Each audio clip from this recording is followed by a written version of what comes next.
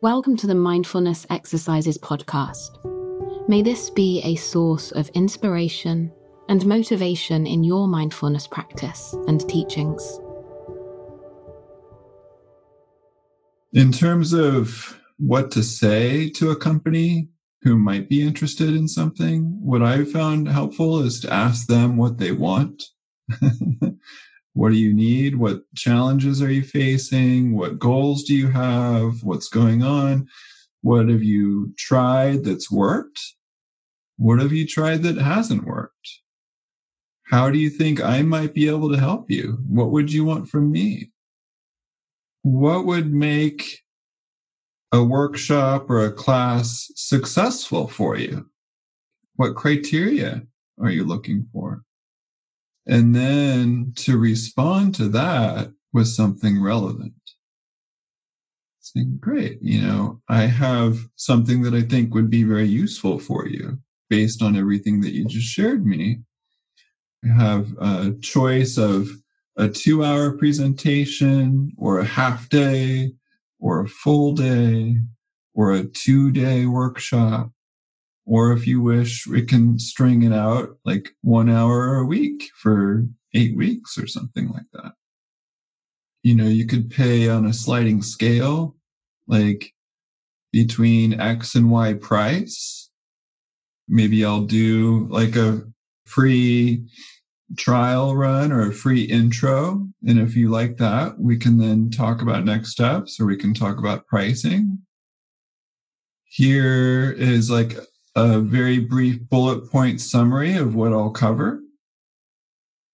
Here's another section of the benefits or outcomes that are likely, or like the learnings that your team will have.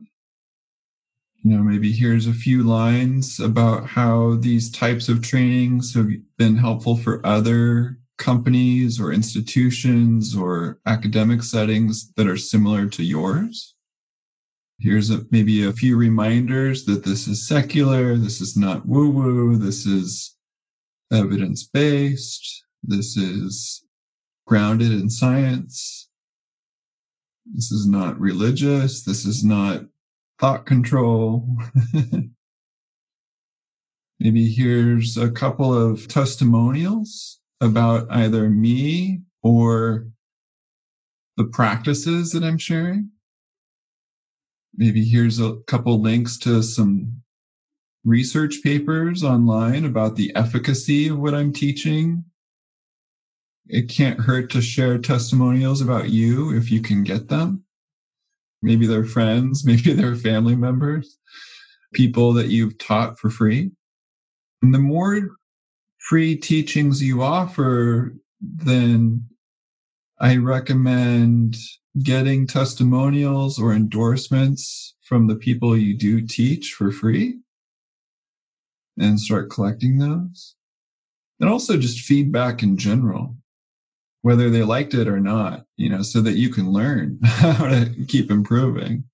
That was actually the most valuable thing for me when I first did my free teachings was I got feedback on what I did well and what I didn't do so well. And so I learned a lot. But collecting endorsements, collecting testimonials, and if you can, or if you feel comfortable with this, also doing like a survey or assessment form before and after your free teachings, if you can, where people fill out a survey about, how they're feeling, how they relate to certain environments, how they react to certain things, their ability to sense into the moment without judgment. There's all sorts of mindfulness assessment forms out there. And I actually include quite a few in your resources in the members area. But to have an assessment before your training and then after your training, so that you can get like more objective, quantitative results of your training that you can then share with others. Like past students of mine have resulted in a 63% increase in X and a 22% decrease in Y, so that you have some objective quantitative data that you can share too. So that can be very helpful in marketing yourself, if you will. So those are a few ideas. And then in regard to social media, I think generosity is important. Like today, I just sent out a newsletter to a lot of people, the 5 Mindful Musings newsletter, and shared like 5 things that I think is helpful. None of it is paid. I'm not asking for anything. It's just, hey, I think this is cool. And, hopefully it's helpful for you. If not, no worries. But with social media too, you can say, here's a couple of free tips. If you want to learn more, click this link or schedule a call with me or something like that. You don't want to be sleazy or cheesy or preachy. You need to check your heart on how you relate to this and try to approach this with compassion and generosity. That spirit of generosity, it feels good, it is good, and then people may want to work with you at some point. May each of us continue to find courage in our own way by sharing mindfulness with a deep sense of faith, knowing that seeds we plant will certainly someday bloom.